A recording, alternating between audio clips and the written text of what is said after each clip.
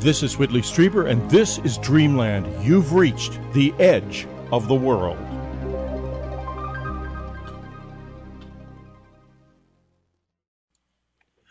Welcome to Dreamland. This week's show is historic for a couple of reasons. The first one is that it's the first time that one of our subscriber video meetings has been aired in the public space on the site. And the reason we're doing it is the second reason that it's so historic, and that is that it is with CIA officer Jim Semivan, who is also a close encounter witness and experiencer. It's the first time anyone in that particular position has opened themselves to the general public to answer questions. It's a remarkable discussion. You'll find that the questions are very sophisticated because the people in this experience have now been in it for a long time, and they've been thinking about it very carefully, many of them, and very well. So you're not going to get a bunch of junk questions. You're going to get some very interesting, challenging questions. I think Jim was really impressed with the questions, as indeed I was, and I think you will be too. I think it's also a very enlightening show. And now I'd like to say something else. We are having many close encounter witnesses on Dreamland at the present time. The reason being, the government has begun to finally admit that abductions are real. They have leaked papers indicating that they know this, that unexpected pregnancies are involved, that there have been injuries. And we are going to be on Dreamland exploring all aspects of this. We had John Martin a few weeks ago, who has lovely experiences. We had Dolly Safran, who has close encounter experiences that she doesn't regard as threatening. But that doesn't mean that we are on one side or another. We will also have close encounter witnesses and other people who have a much darker vision of this. And the reason is that this show is not about endorsements. It's about exploring ideas and experiences at the edge of reality. I try to remain as neutral as I can, to be welcoming to my guests, to encourage them to open up. The show doesn't challenge the guests. The show helps the guests give to you their own deepest thoughts about their experiences. And in this show today, that is certainly going to happen. It's going to be presented without commercial interruptions for the free side of the show, and I do hope that it encourages you to subscribe to unknowncountry.com. It is literally unique in the world. There is no other place on the planet that this is happening, and that is going to become more true as time goes on. Unknowncountry.com and Dreamland are alone in what they do, and they need all the support they can get. That's from the heart. Now, let's go to an absolutely remarkable discussion with Jim Semivan. Folks, put your questions in the chat, which, if you don't know, is at the bottom of the screen. There's a little button that says chat. And I've opened up my chat window, so I'll see your questions as they come up. And why don't we do this, Jim? Why don't we talk a little bit about the release of documents that just took place that we were talking about before, when we were chatting before, which is documents about what is happening to people who have, they're talking suddenly about unexplained pregnancies and all kinds of dangerous things happening to people. And, I saw that in my life. I didn't have an unexplained pregnancy, but only because I'm male. My wife lost a baby, probably due to this. And we certainly had plenty of things happen that were clearly dangerous, involving radioactivity. It killed one of our cats. So it's real. So what in the world, I guess here's my first question. Why in the world didn't they tell us this 50 years ago? Why was the public left alone with this and told that it was all nonsense? I lived an entire life of being laughed at and bullied and disadvantaged. I can't even get a publisher anymore because I'm Whitley Strieber, the rectal probe man. Ha ha ha. Where are we going to go with this? Yeah. No, I couldn't agree with you more. And I wish I had a cogent, answer for you. The only thing I have is what, what I've read and working in the government for so long, it sounds absolutely sound to me. I mean, this whole idea of post-World War II.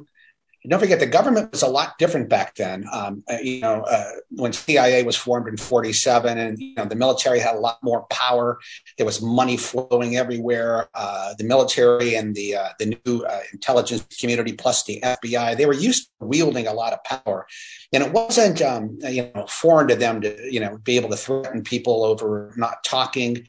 There weren't Miranda rights or anything like that. So I think at the time, the government got on a wrong track, a very wrong track. And you're right. I mean, we sit here now and you sort of say, how the hell could that have happened in our country? But it did. And I think it did a great disservice to a lot of people, a lot of Americans, and a lot of people, in other countries who were experiencers or who witnessed UAP activity. I mean, having had to gone through the process myself, I can tell you it's not easy. And John Ramirez is, I saw his lovely face here, and he can tell you the same thing. You have to be very, very careful about it. One of the reasons we formed our company at TTS, and I don't want to get into that too much, but was a bunch of us got together, and after we had seen a lot of the data, again, which is coming out now. Some of the classified stuff won't come out. Hopefully it will come out and get declassified. But a lot of this stuff that you're seeing now was, some of it was very sensitive. And so I'm sort of surprised that it's coming out. But one of the reasons we started doing this back in 2017, actually a little earlier than that was, and I had spoken to some very senior people in the agency and other 3-letter agencies, and I told them we were doing this. And I said, if you have an issue, you better tell us now, because we're not going to release classified data, but we are going to talk about this publicly because it needs to be discussed. And that's what we did. And surprisingly, the only person that got any grief out of this was Lou Elizondo. And, and Lou is the real deal. I met him a few years ago, but he went through hell for the last couple years with people claiming he wasn't who he said he was. And he was lying about the program and this and that. And I can tell you, I was in his office. I met his staff. We talked a lot about this together in the Pentagon. And so he's real, and he's a good man and a very brave man to do what he did. But I wish I knew. I do know that the government was very, very worried about the Soviet Union at the time. Our telecommunication systems were absolutely awful in the country. They were worried about that. CIA and the Air Force, I know back in the day, were worried that if they became interested in this, and trust me, they were very interested in this, but if they became interested in it and that got to be known publicly, that would generate more panic and more interest. And, that's just my understanding of it. I'm not defending it at all, because I don't think you can defend that in today's, looking back on it now, I think it probably was a wrong move on their part.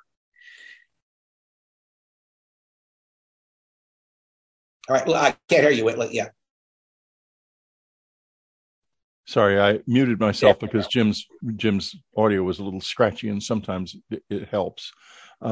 Indeed, that's the case. But at the same time, you have quite possibly millions of people, a whole, not just this country, but a whole world that is being not touched by this, but intimately engaged by this at the deepest possible level, sexually, intellectually, emotionally, at every level. Now, let's get to some of the questions. And I have known that there was official interest in this almost from the beginning, because a CIA officer used to come to our cabin and spend time with us. And he didn't tell us, he never said, we know about this, but it was implicit in the fact that he was even there. He was a very sweet guy and a lovely man. But at the same time, he was keeping his secrets. And we did not know what might happen to us. And had we known, I'm not so sure that we could have done anything about it, but it would have been nice to know how provocative this is. And I know you were in exactly the same position, Jim, when these showed up in your house. You had no idea this was even possible. You were not in, and then this extraordinarily provocative thing happened to you. And and you were outside of that community. You had no idea that there was such a thing as an inside until you finally made enough noise about what had happened to you that they took you in and gave you the long briefing, which is, I've never had the long briefing, but I've known enough about it, having gleaned information from others who have had it, to know it's quite a shocking briefing. And there's no one here who would not know everything that's in that briefing. That's exactly right. I mean, when people say to me, like, well, why can't you say what's in it? I say, you already know what's in it. Everybody knows what's in it. It's just people in power basically telling you, yeah, it's all true. And we have documentation on it. And this is how it occurred. The thing that they can't say is that the abductions happen, and they are often very, very difficult for the people that are involved, and there's nothing whatsoever that can be done about it. Nothing. That's what they don't want to say, basically. Yeah, I think it's a bridge too far. I mean, I'll be honest with you. I don't. My experience, I don't call it an abduction. I call it an experience, because frankly, I'm of the. I follow the Jean Keel, Jacques Vallée, Whitley Strieber school. I don't know enough about what happened, and I know there's a trickster element to, and a very deceitful element to all of this.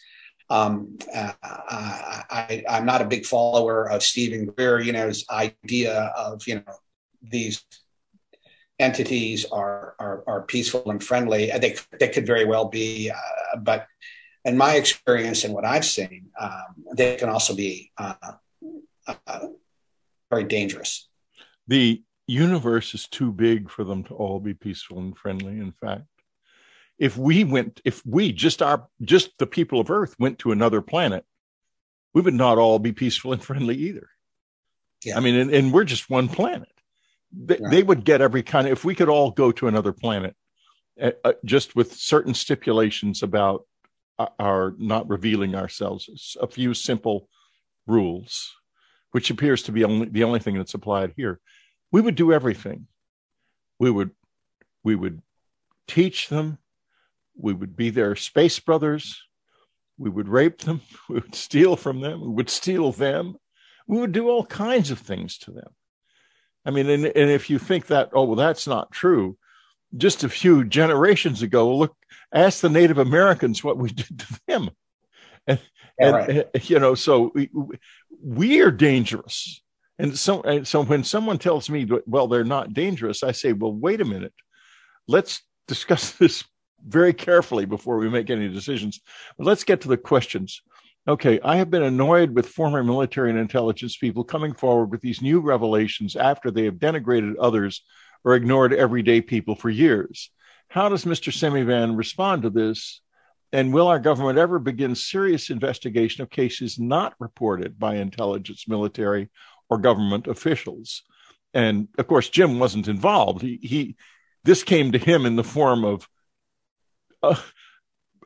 beings in his bedroom in the middle of the night. He wasn't told anything before that. So bear that in mind. But what's your response to that? Yeah, I think it's a wonderful question, and I don't know. I mean, I don't know I mean, obviously we know why. We know why the government said what they said. They were either trying to protect something, and there was also, I think, a very mean streak and very mean element coming through all of this. And you have hundreds of thousands of American citizens basically telling you they've seen something or they had an encounter with something, deliberately ignoring that and deliberately basically making them out to be crazy. And this is not only the government, this was the media that was involved in this. I mean, that really is unconscionable. And of course, back in the day, I mean, you see little stories about this, and you sort of look at all and say, yeah, I mean, what are you going to do? You just didn't pay much attention to it. But I think in the future, and particularly when more and more of this comes out, you're going to see more attention being paid to this, and more people that have had these encounters are going to get a lot more credibility. Listen, when the Gillibrand Amendment came out, and the two stipulations in there were one of them was psychological and one was biological. That was very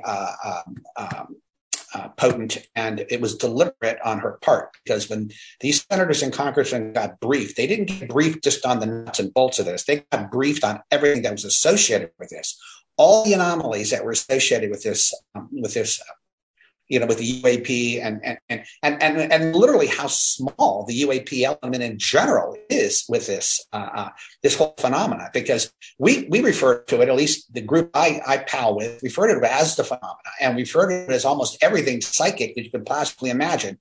I believe, like John Alexander believes, and I think many of us believe, this is all interconnected in some way. We don't quite know what it means. We see the UAP, and everybody thinks of, at least the general public seems to think of, E.T. They see these movies as Hollywood versions, but it's nothing like that. It's absolutely nothing like that. This is an extraordinarily complex phenomenon, and it's been around as far as history has been written, and probably prehistory.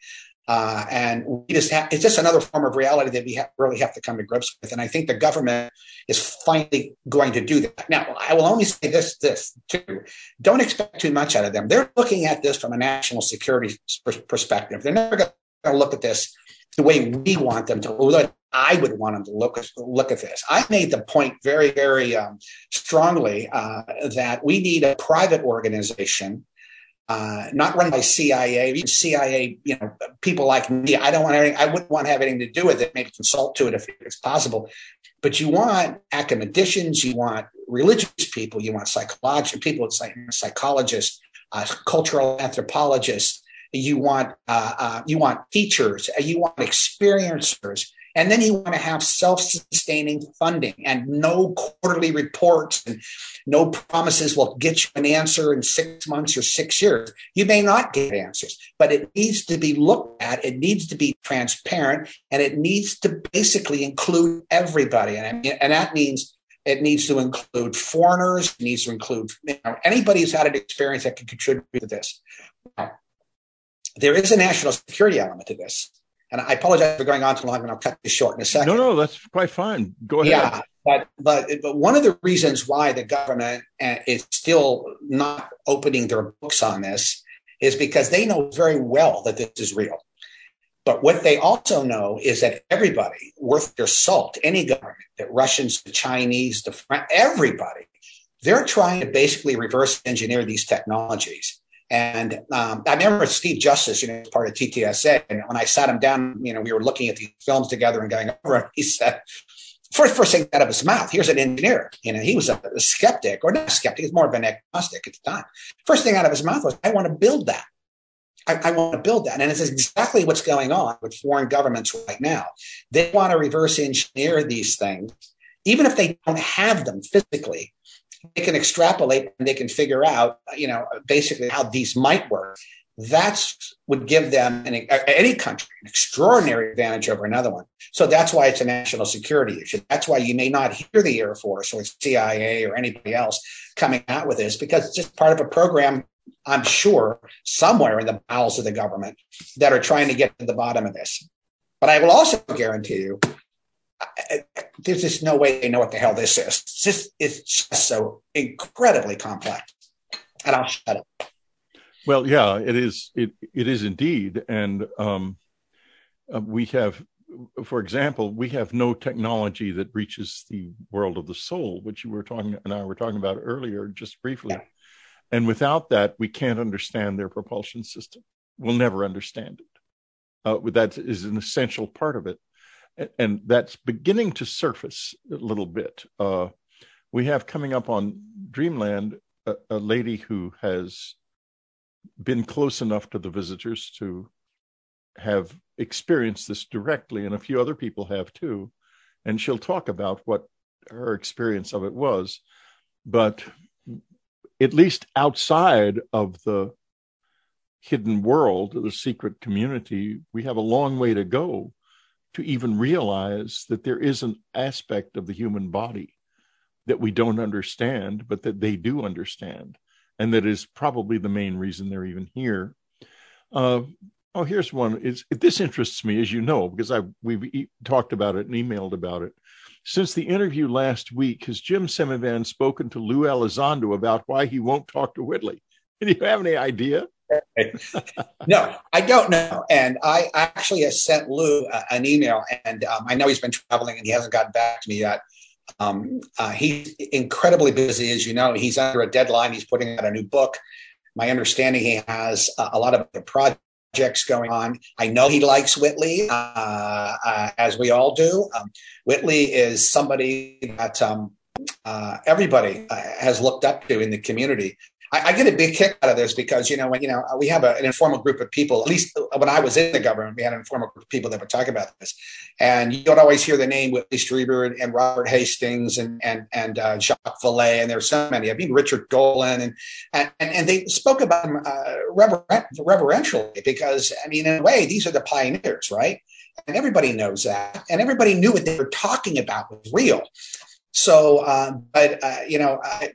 right now, I think there's still a lot of people, and including myself. It wasn't until I had a conversation with Whitley out at a conference he had in December, where I first met him, and we sat down, and he just sort of opened my eyes a little bit and said, you might want to open up more about this. It would be helpful, or something along those lines, and it sort of hit me over the head. And the next thing, George Knapp hit me, and then I'm talking on his show.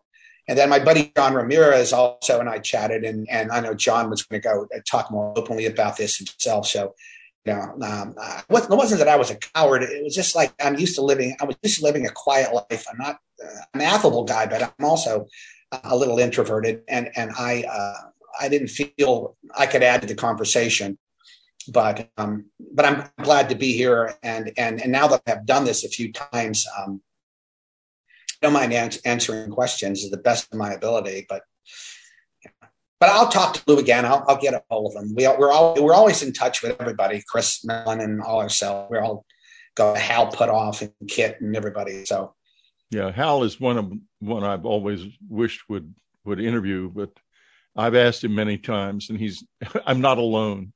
And he generally shies away from that, like I did. Does. He did George Knapp show, but it was push him a little bit. Yeah, it was but he did George Knapp show. George, I don't think. Well, he didn't say much. Let me put it that way. There's a lot more to Hal could say. And maybe one day will come when Hal starts to open up. I hope so. He's a brilliant man and a wonderful man, and he's not, as I pointed out to him the last time I saw him, none of us are getting any younger, Hal. So, don't walk off with this. We've had that discussion. Here's a one. Is it possible? And I'll try to get to as many questions as I can. Of course, they're all great questions. Is it possible the 75 to 80 year veil of secrecy is more a function of bureaucratic habit? The policy is perpetuated year after year that because the insiders have not yet figured out what the phenomenon is. That is a great question. And I think my unqualified answer to that is yes. There's a folklore, a cultural anthropologist or sociologist, I can't remember, it's David Hufford, and he coined the term tradition of disbelief. And essentially what all that means is that after a certain amount of time, it could be 5 years, 10 years, 15 years, you get used to doing the same thing over and over. Oh, UFOs, everybody's crazy, believes in UFOs. So the media picks up on that, one generation to the next pick up on that. And it's the same as in a bureaucracy either. That's why bureaucracies are very, very hard to steer. And, every time I remember even in CIA, we had all these new changes we wanted to do, and it was like pulling teeth because a lot of people just didn't want to do it. They were used to things a certain way. So yes, there is such a thing, and it's very, very real. This inertia, and particularly government bureaucracy, but it exists in everything. It exists in the media and almost, any occupation. So yes, I think that's exactly what it is. And that's exactly one of the reasons why Chris Mellon, myself, Lou, Tom DeLonge, who actually pulled it all together, and, to think that a rock star, who had just a very, very strong interest in this, boy, I'll tell you, that guy's like a dog with a bone. He will not let this go. He would make phone calls. He had more people he was talking to about this, and he was shaking things up. And it wasn't until, I found out that some of two of them, when the emails got leaked and you knew he was meeting with Podesta and General McCaslin and some other ones, these were very senior people, particularly McCaslin.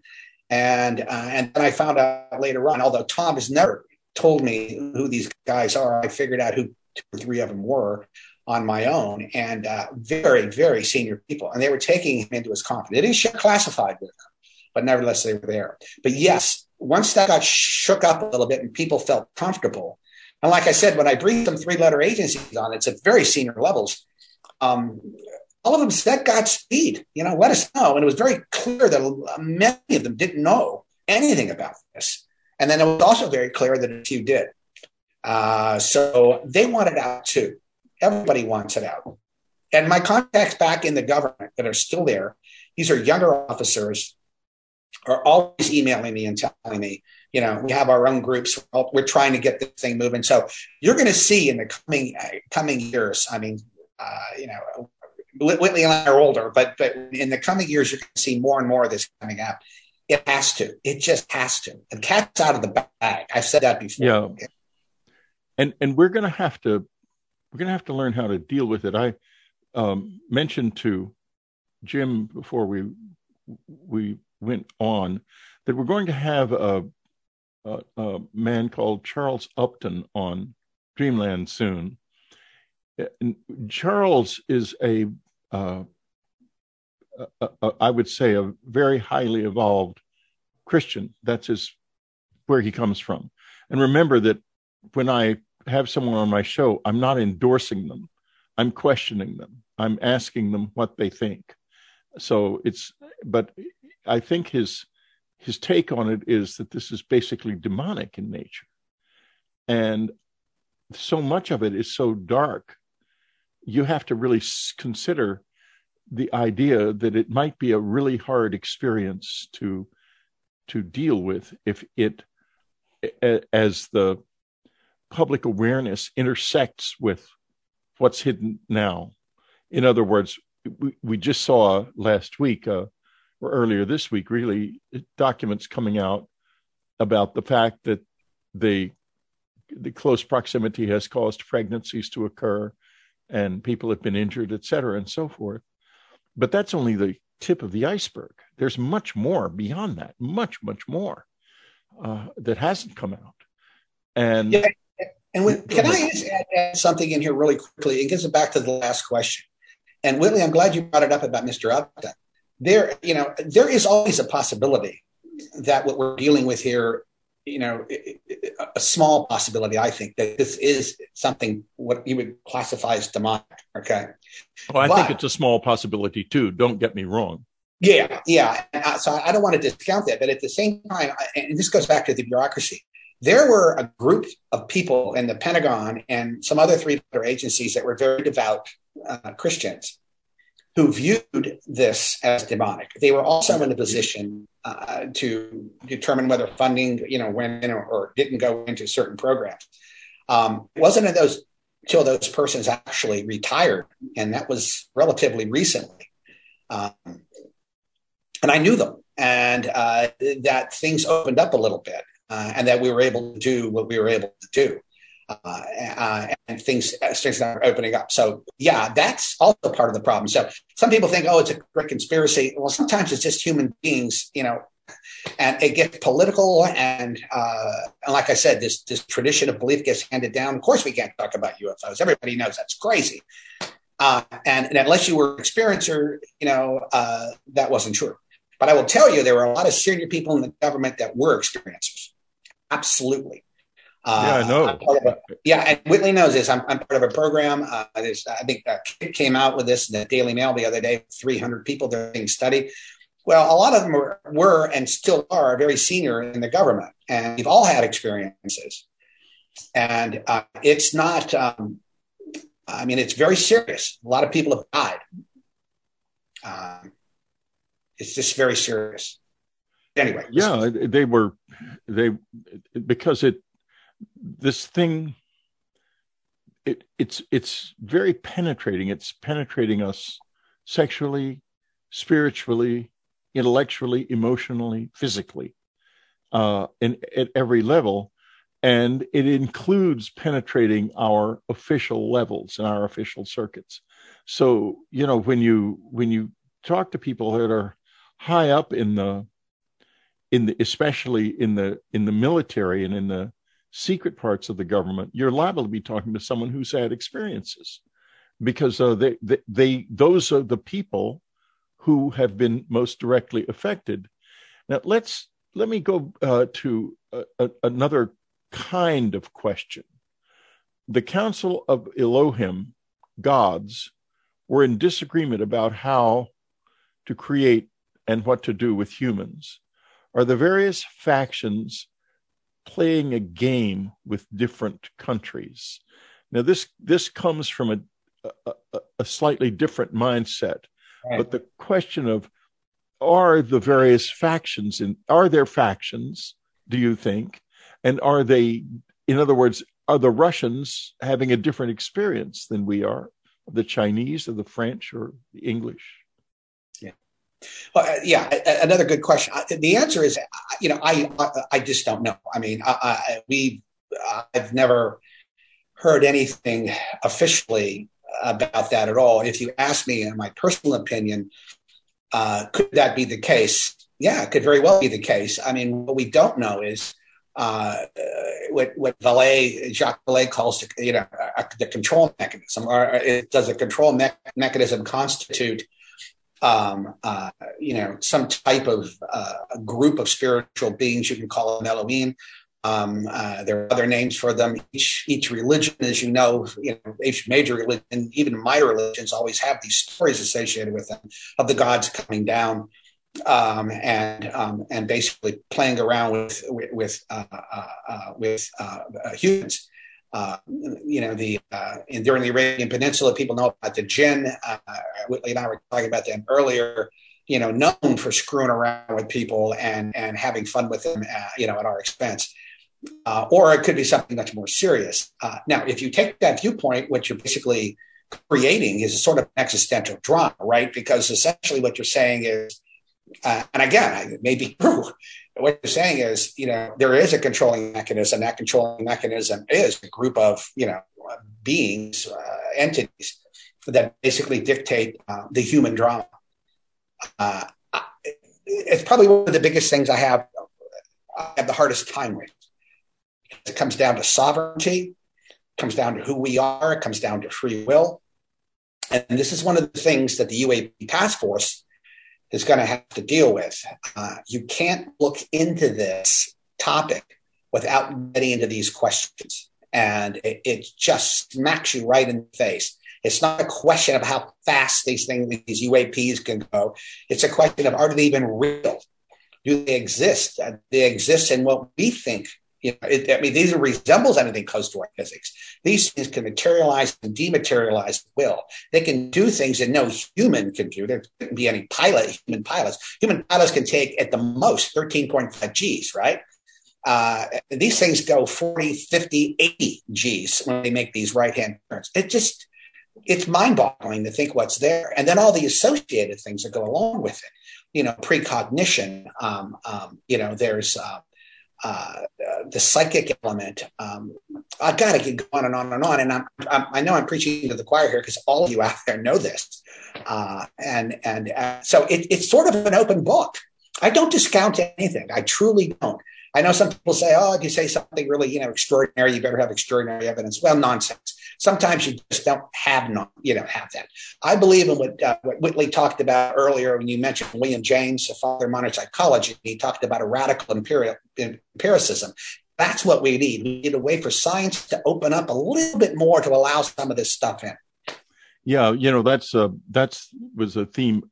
Jeffrey Mishlev and I had a conversation the other day. It'll be on Dreamland shortly, and that was a very big part of it. That William James's ideas are really important here, because we have to draw the scientific journey a little bit out of its rigorous concentration on known material. Because there's material that we don't know or understand here. And in fact, the latest issue of the New Scientist, which is a very prestigious British science publication that comes out weekly, and its headline is the universe conscious? And that's a very big step forward for that to appear in that magazine. And the article is an exploration. Most of us here are far beyond in our understanding of where the article is, but at least it's there. And it seems like there's a chink in the armor of conventional empiricism that William James's idea of radical empiricism might begin to be noticed. But let's go on with some other questions.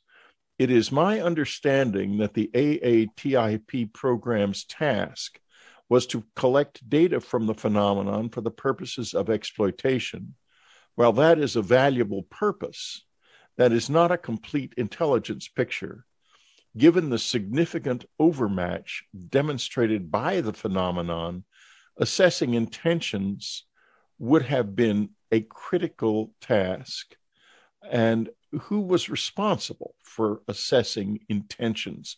And that's a really good one, because what you must have spoken a lot within AATIP about the intentions of the phenomenon and how we can understand them.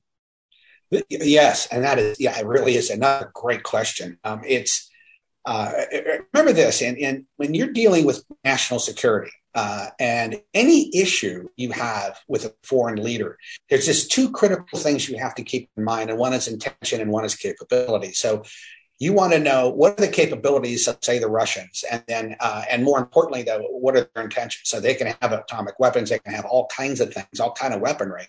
But if their intentions are not to use them, or they use them in a limited fashion, you really like to know that. Or their intention is they will use them, if provoked to a certain degree. So yes, that's very, very important.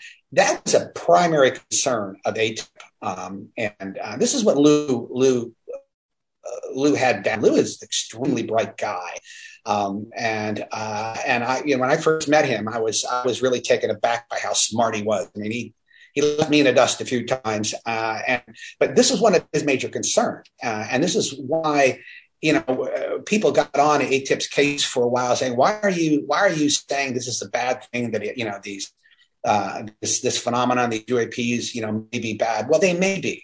And we don't know. And, and the primary role of government is basically to protect the American people, right? So if you go to the president and you say to the president, we have evidence, that there are UAPs out there, and they're basically flying around our military exercises, or flying over our nuclear air bases and our submarines and other things. I mean, the president's going to say, well, what are their intentions? If you say you don't know, the first thing he's going to say to you, well, you better find out. And then when he says, what are their capabilities? And you say, well, they can do X, Y, and Z, and they're usually an order or two orders of magnitude better than what we have. that creates all kinds of problems. You talk about high drama. I mean, we talk about high strangeness with the phenomena, but you want to talk about high drama in government. And this is why I like to tell people, I mean, probably another reason why the government didn't want to discuss this. Two reasons. The first reason is, I think, this is just me, but I think I have a lot of good reasoning backing me up, is that you can't have the president of the United States, whose primary role is defending the Constitution and the people of the United States, saying on national television that there is something out there that basically can do anything it wants to any one of us, anytime it pleases, and we have no control over it. That's a difficult thing to say, extraordinarily difficult thing to say for any leader whose goal or whose charge is to protect all of us, right? And then the second thing is how you think people will react. The mere fact that you're on this phone call with me tells me right away that you are clearly thinking on another level. You've either experienced some of this stuff yourself, or you're open-minded enough to think that your reality really needs to be expanded and you know something else is out there. That is not how 95% of the world thinks. It just isn't. There have been panels that were put together within the government to discuss this very topic. What would you do if an alien race showed up? Would you announce it? And resoundingly, over I think probably the last 50 or 60 years, the answer was no. And these weren't just scientists. There were a lot of sociologists and psychologists thinking about this. How do you handle that? How do you handle that you're not, at almost to the top of the great chain of being? And I've mentioned this before, this old medieval concept of, you're starting with the lowest animal, lowest life form, and you're going up to God. And, humans are right below the angels, or right up with the angels, depending on what your feeling is. And then everything else is below you. Well, what happens if now humans aren't quite there? Humans are maybe the third or fourth one down. And then you have these other entities that are on top of us, and that basically have more power than they do, than we think, that they have. In other words, they're able to basically control our lives. Now, if any of you had an abduction experience or had an experience with aliens, you know that they're able to basically, what John Keel called transmogrify. They're able to change the way you view things. They're able to basically put into your head whatever they want to put into your head. Right? They're able to basically take you and bring you somewhere, even though you're still in the bed. Let's say, for instance, you're not, transported to a ship, but you're still in the bed, but you still think you were on that ship. They can do anything they want. That is highly dramatic. That is extremely difficult for most people to wrap their arms around, particularly people who are religious and who have this feeling that they'll go to church on Sunday and they have this warm, loving God who is protecting them. But really, in reality, and if you're a realist and a pragmatist, where the hell was he during the Holocaust? Where was he when, Stalin basically killed 20 million people in Ukraine? Where was he when Pol Pot killed millions of people in Cambodia? Where was he when all these, or she, I should think, when young children are dying in the cancer wards? I mean, and I'm not saying there is no God. All I'm saying is that people want to have this. People need to have this protection. And when they don't have this, it create all kinds of havoc. And if you're the head of a government, you got to think twice before you start announcing something like that. My opinion. I think that's very, very well said. Let's go on. We've got a lot of questions. And can you stay a little longer by any chance? Absolutely. Absolutely. Oh, good, because we've got great questions, by the way. These are wonderful questions. So yes. Please. Well, yeah. Well, I've worked hard on this website to draw people to it who have either had experiences and are articulate about this and open-minded about it, or people who are articulate and open-minded and haven't had experiences but are interested. And it's working pretty well. We don't go down a lot of primrose paths on this site. We do go down some, and that's only because of the fact that I can be that happens. But one thing I would like to say, though, before we go on, and this is a response to what Jim has just been saying, and it's very important to understand this presence can right a novel and put it in your brain as memories. It literally can make you think that one group of things has happened when actually something else is the truth. And to find that truth inside yourself is a rigorous spiritual journey. And the phenomenon may or may not care about that, but we can find our truth. And it is challenging us to do this, whether it knows it or not. Okay, here's another question.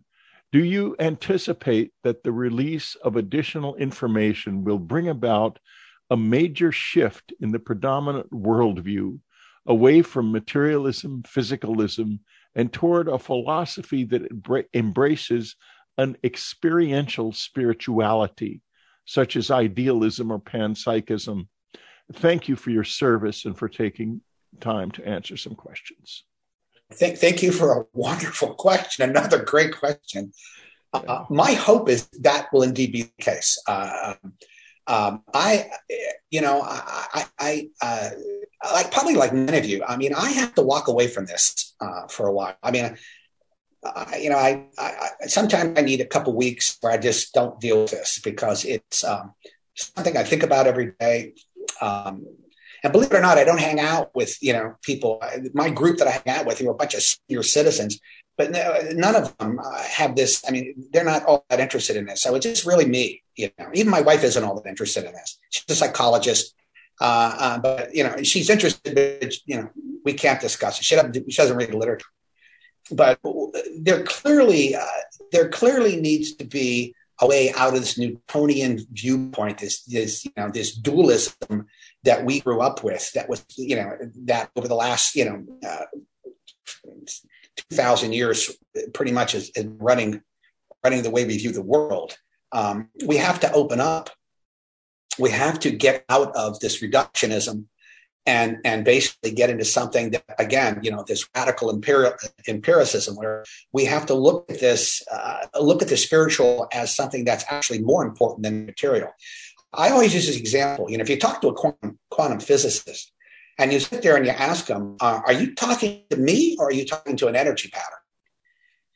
I mean, it's a good question because we are all energy patterns, aren't we? I mean, I think it's the weak nuclear force which sort of holds us all together that makes, Whitley and Jim and John and, all that. I mean, sort of this congealed pattern of, atoms and molecules and what have you.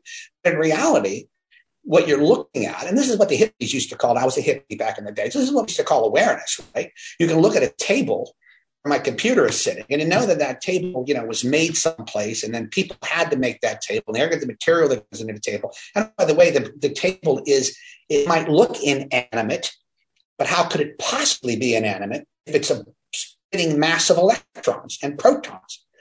It's not. Everything has an energy pattern associated to it, and in that energy pattern, I think exists the spiritual. We can't not recognize that. I mean, that has to be part of how we view the world and how we view one another, and that we are really interconnected. I mean, how could we not be interconnected? Rupert Sheldrake, I know, talks about this. Thought patterns. And he has a cool name for him. I can't remember it. Not morphemes, but something else. But it's fascinating. I mean, I like listening to Alan Watts, when on my free time. If you haven't listened to Alan Watts, he's a wonderful person to listen to.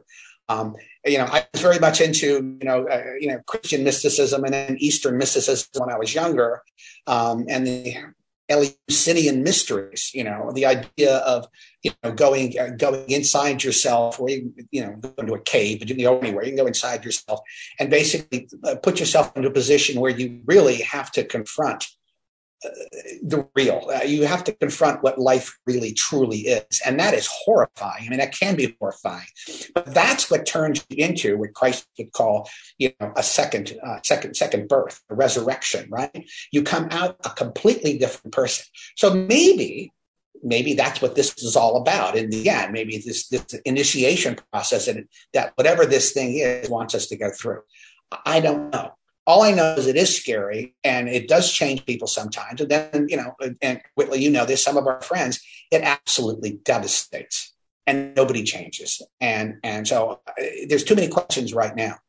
But yes, I think in the end, what's going to happen is people are actually going to move. That arc is going to happen. People are going to have to do that. And I was telling Whitley earlier, my belief isn't that evolution makes us better. I think evolution just changes us, and it changes us for the good or the bad. I'm hoping it changes us for the better. And the arc of justice, what Martin Luther King would say, or the arc of truth, is actually expanding and going forward. I personally feel that that's going to happen. Sorry, that long-winded response. No, these are really, really rich answers, Jim. Go ahead and be long-winded. We're in favor of long-winded answers because these are really complex issues, and we're trying all to deal with, because you're talking to people who are, many of whom are directly involved in this in one way or another. How do we get away from the assumption that the phenomenon is one thing or has one intent?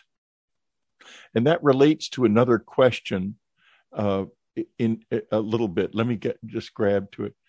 Yeah, are there different species involved? Are we aware of that at any level? Yeah. Wow. Okay.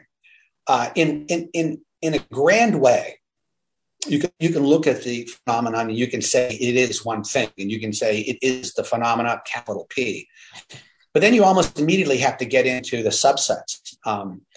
There are, I think, last time I counted, 26 different types of psychic phenomena, right? Psychometry, clairvoyance, you can go on and on and on.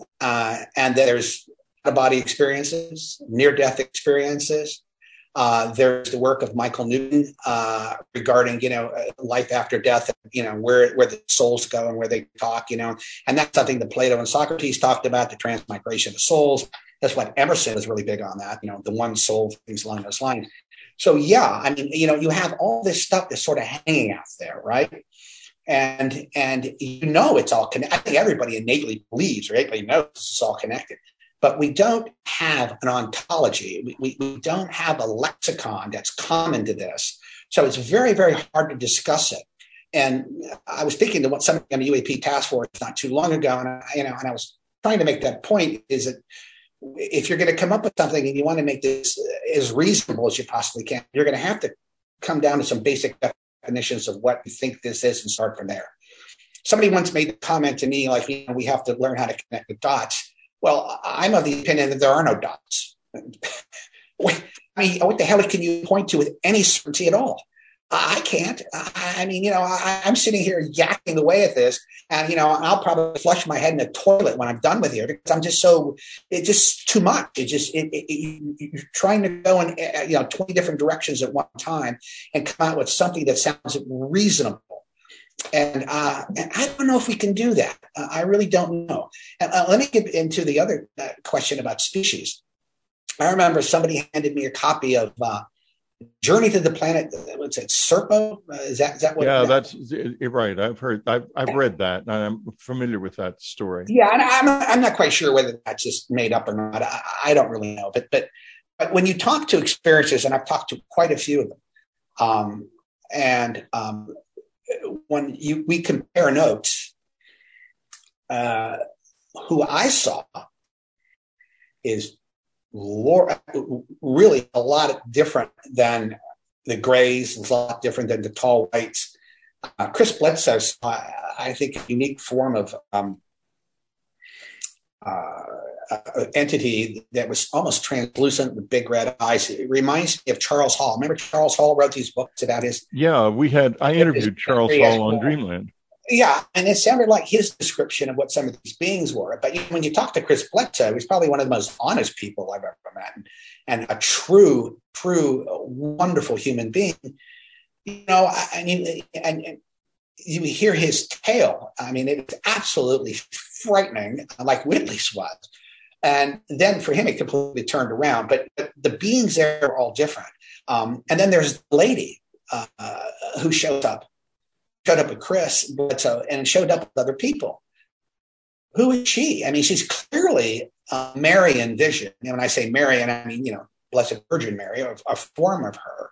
Yeah, if you go back and read the historical accounts of Fatima, Jacques Vallée has done this, and so have others. I mean, they appear to be Marian visions, but the lady that was showing herself never said she was, she was the Blessed Virgin Mary. It was a lady, and the lady was there. And I know NASA's very interested in the lady. I can't say much more than that, but they are.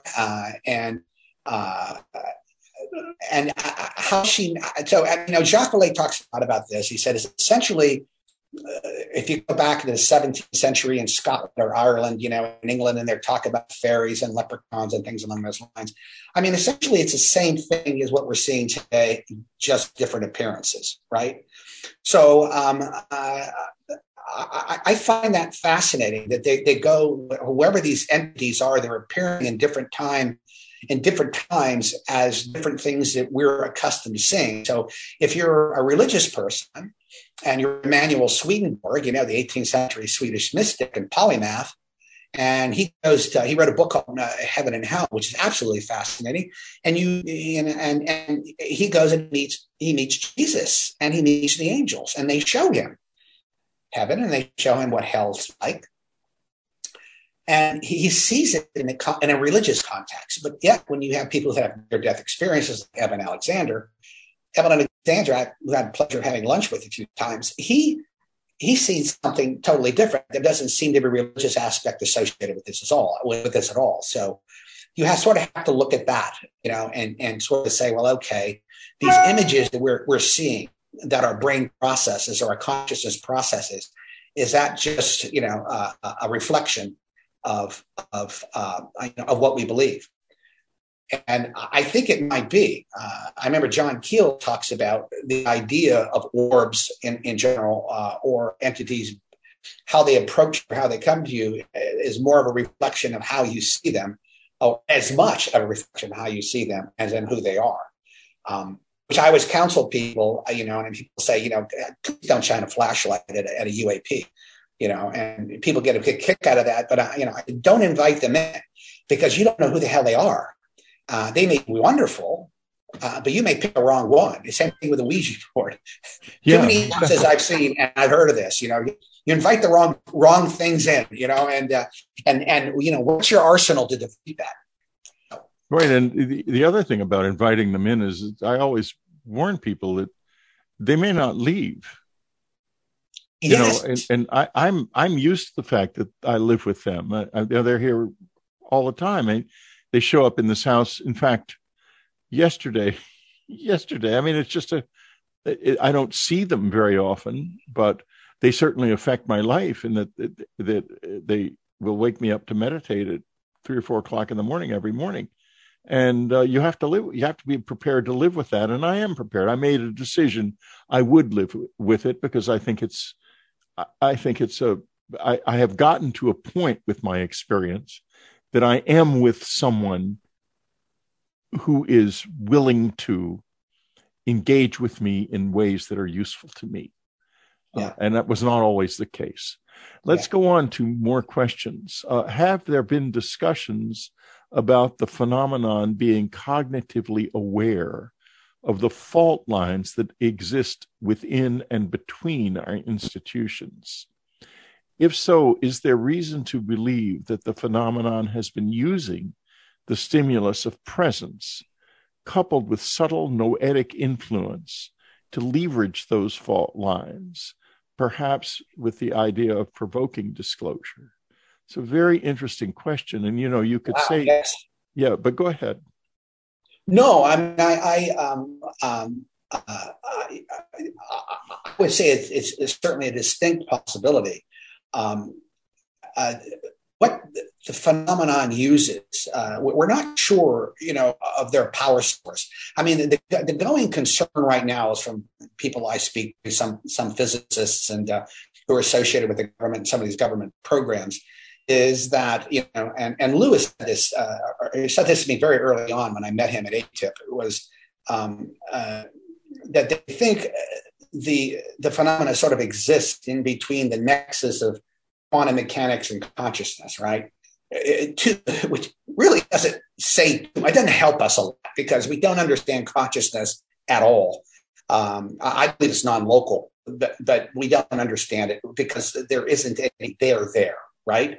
And you can't explain the science. And when you can't explain the science, scientists get extraordinarily frustrated. Quantum mechanics, they can't explain that either, but they know it's real. But at least you have a box to put that in, right? Consciousness, you don't really have a box to put anything in right there. And again, we're missing that lexicon and what have you. So what would these entities be using? I mean, there's always this talk about, we're at vibrational levels and we're at a lower vibrational level.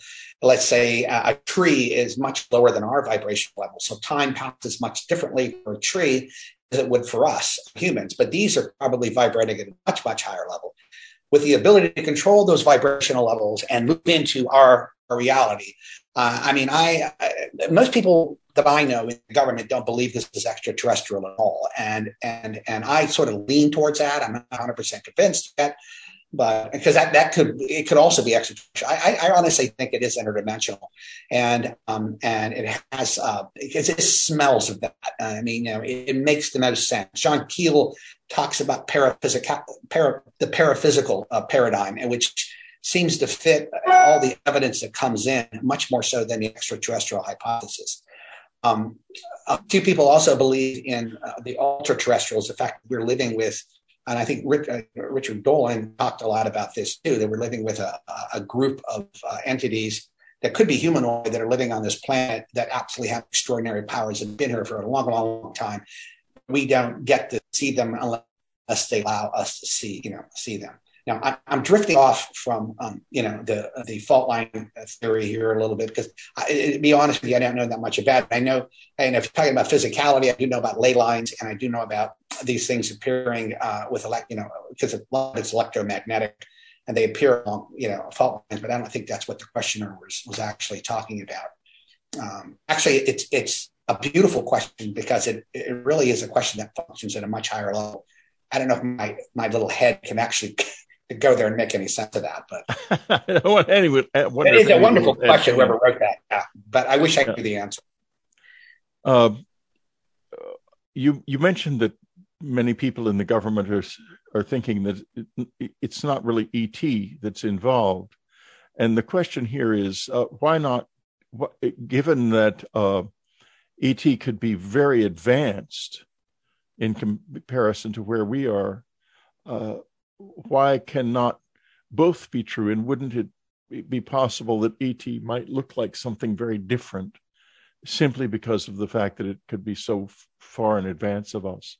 It might look like an intrusion from another reality entirely, or another universe, or something else that we don't even understand yet, simply because it is so foreign. But in the end, when you got down to where it came from, there would be some world with hills and waterfalls and all of the same sorts of things we have here.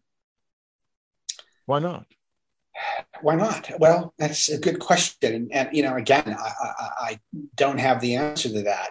The only thing I will say is that something, that you said, pick up what you said earlier, that if they have the capabilities to basically control what you see and what you experience, they're essentially shapeshifters, right? They have the ability to basically project whatever they want to project for whatever reason they want to project it. So where does that really leave us as determining, who's behind the mask? If those of you who've seen the recent edition of Passport to Magonia, Jacques Vallée's book, which is a wonderful book, by the way, highly recommend it. He has a picture on the front cover, of I think of an alien holding a mask. Behind the alien, there's another, an alien behind somebody else, and it's essentially his point being, we don't know. It when it visits us or when it comes to see us, it may very well come in a mask.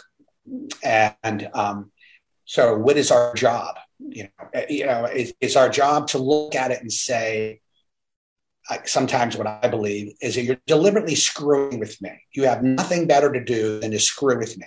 You basically come and you show yourself, you cajole, you lie, you entice, you sometimes tell the truth, you heal, you may inadvertently cause problems, for me or whatever the story is. I mean, there's so many things that you are, but you never go home and meet my parents. You never formally introduce yourself.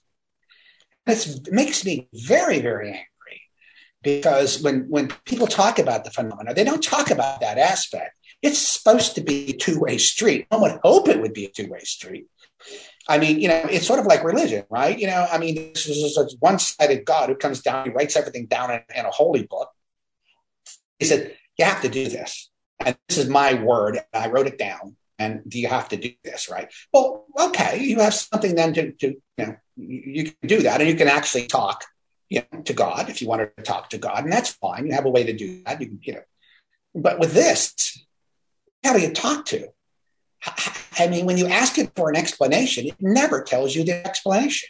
I remember one person told me, a lovely man, extremely bright guy, said, he knew that this alien being of his, announced, they were going to announce themselves. They were going to come and go land on the United Nations lawn on a certain date.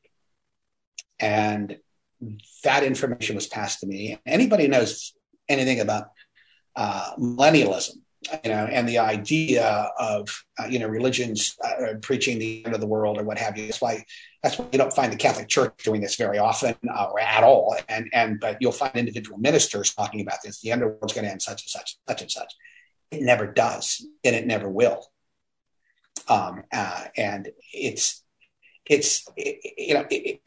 a lie perpetrated for a reason I don't understand.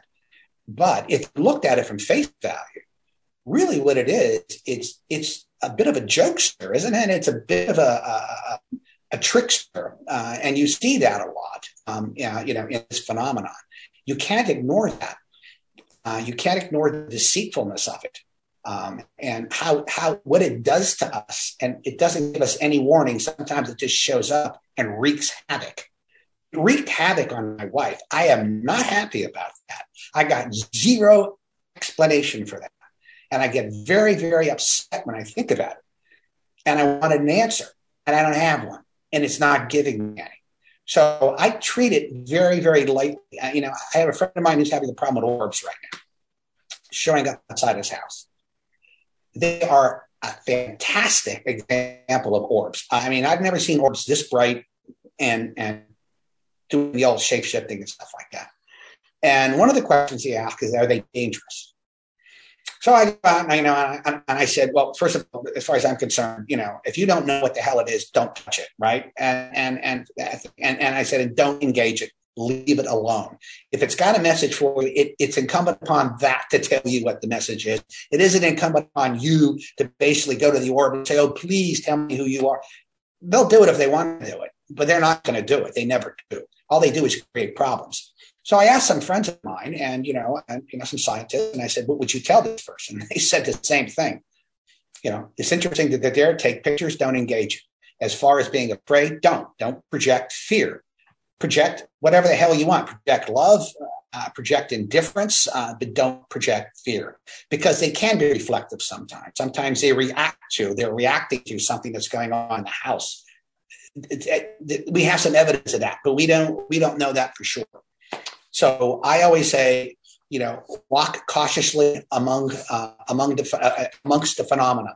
Be respectful, be deferential.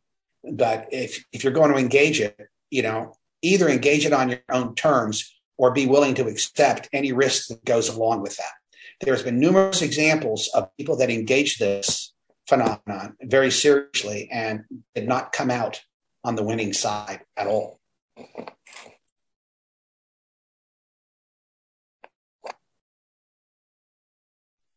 There have There you go.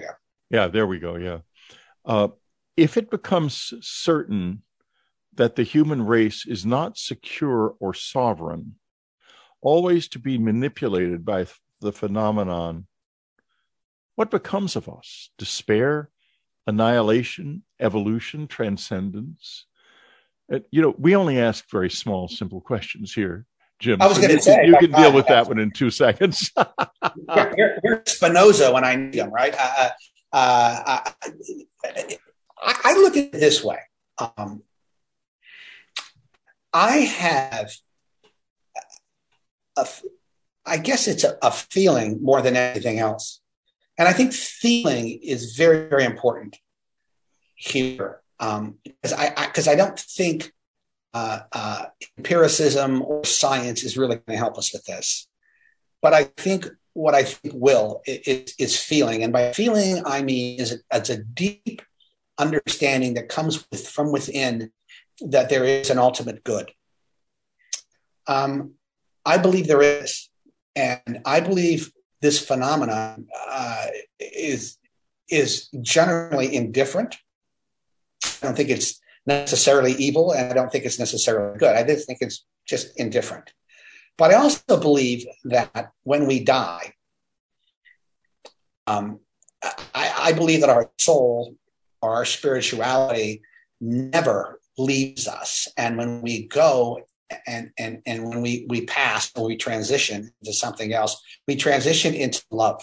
And we transition into something that we see the love. We may not be able to get that close to it because maybe we're not as developed. I don't know. It sounds rather like karmic stuff and reincarnation. I don't know. I don't know if that is. But my feeling is that we go there, that there has to be that love. And you have to have that. So you have to have that, because if you don't have that, what are you swimming in? You're swimming in muck. And, one of the biggest reasons why young kids commit suicide, in my view, beyond all the taunting and everything like that, they don't see anything ahead of them. They just can't see themselves a year or 2 years, 5 years, 10 years ahead of them. They don't understand that life at 13 and 14 years old is not life at 18 years old, and certainly not life at 25. Everything changes constantly, and they're not able to basically pull in that change and say, I know it's not going to last. I know I'm not going to be this way forever. It's actually going to get better. And I do believe things generally get better. You understand more, you're able to take care of yourself better, things along those lines. So I think we always have to look forward. If we have nothing else, if you think you're facing a void every day, right? This is classical, staying up late at night with your high school friends or college friends and talking about life and death and whatever. And some of these people face this big void, this blackness of not understanding anything. But you have to basically come down to say to yourself, at least, if this is just what it is, and it's just an experiment, and I am locked into this, I am still, truthfully, honestly, an energy pattern. I am a little bundle of light, and I'm a bundle of light, and I can basically, in psychology, they call this transactional analysis. I can choose every day what my light is going to be. It's going to be a bright light or a dim light.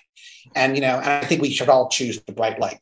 And I think the dim light doesn't get us anywhere. The bright light at least gives us hope and faith. Boy, that sounds like a bunch of gobbledygook. I apologize. No, it doesn't. That's sort of what I believe. It does not sound like a bunch of gobbledygook. It comes out. It might you might feel that, but it comes out very clearly. There. Let me see. There we got. Is there an idea in the government anywhere that a malevolent visitor type may side with a malevolent human group or nation? That gets me back to the sort of unformed stories about the Nazis and flying saucer technology and things like that. And the fact that there were some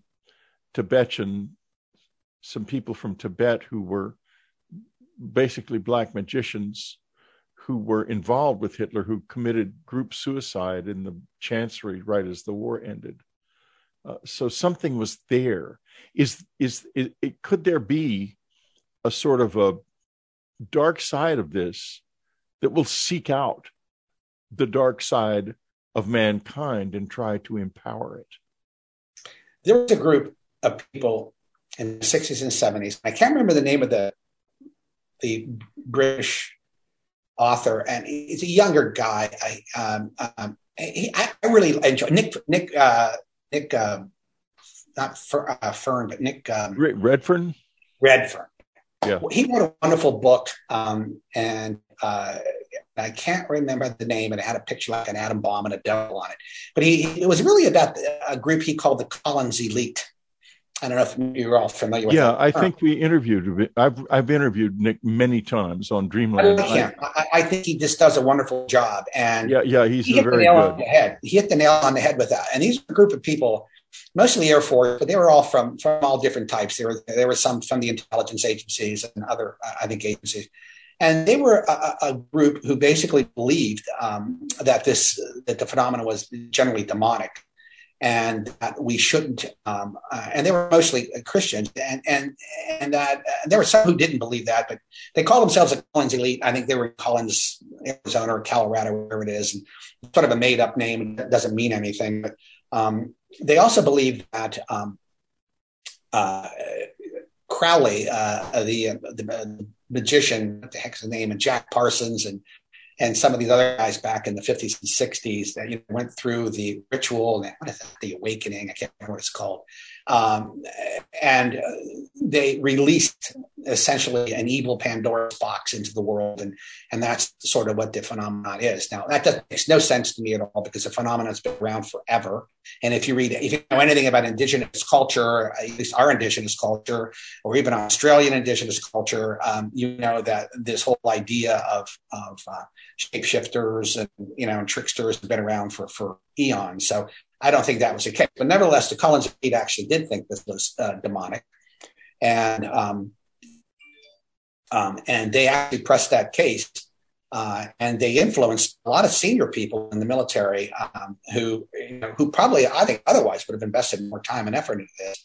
And that's and I mentioned this earlier, and that sort of put the kibosh on a lot of the funding that was supposed to go into ATIP in particular. Matter of fact, one of the reasons I met with Lou in ATIP was, trying to figure out if I would be able to figure out a new way to fund some more funds getting into there. And we were working on that at the time when we decided that it wasn't going to go anywhere, and we decided to take this outside of the government. So here's one that I think is a very interesting one, and we're going to be ending at the bottom at 12:30 at Pacific time in 10 minutes. So just so that Jim knows this doesn't go on forever. But I want to thank you again for a wonderful time together. It seems like you are suggesting that we take care of what we choose to hold in our minds. Change your mind, change your life. Change your thoughts, change your beliefs. Your beliefs can set you free. And the question behind this is, are we in control, without perhaps realizing it, of how the phenomenon addresses us? I had the experience of many years of very difficult and provocative interactions with it. And after my wife died and returned to me, she guided me into understanding that it was reflective. And this led me to pursue a life that was consciously directed toward the good, toward living the good and understanding what that meant. And that was why I wrote Jesus, A New Vision. So what do you think about this, though? Is it reflective, or you have a wide experience of people who have had in contact now, some of whom have been on the inside and have experienced this in various ways. So how do you react to that? Can we change its relationship with us at all? Interestingly, before my wife and I had our experience, early 90s, we had an enormous amount of poltergeist activity in our house. typical poltergeist activity. We lived on an old Civil War encampment, outside of Alexandria, Virginia. And you name it, when the lights went off in the house, toilet started flushing, footsteps, through the hallways, footsteps on the roof. My wife would see, little beings, running through the house, things along those lines. When my wife traveled a lot at the time, and when she would come back from traveling, an entity would sit on the bed and brush her hair back, and cigarette smoke all the time. Things. That cigarette smoke drives me crazy. What is that about?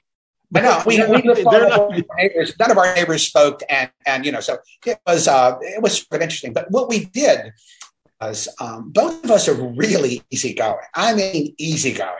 And we both just chose to just accept it for what it is. And, are they energy patterns that are imprinted on the house? Or, is it somebody from the other side wanting to give us a message or tell us something? And it would do the oddest things. I mean, I came home one night about 2 a.m, picking my wife up at the airport, and her slippers, on our stairs. It's precariously balanced, moving back and forth.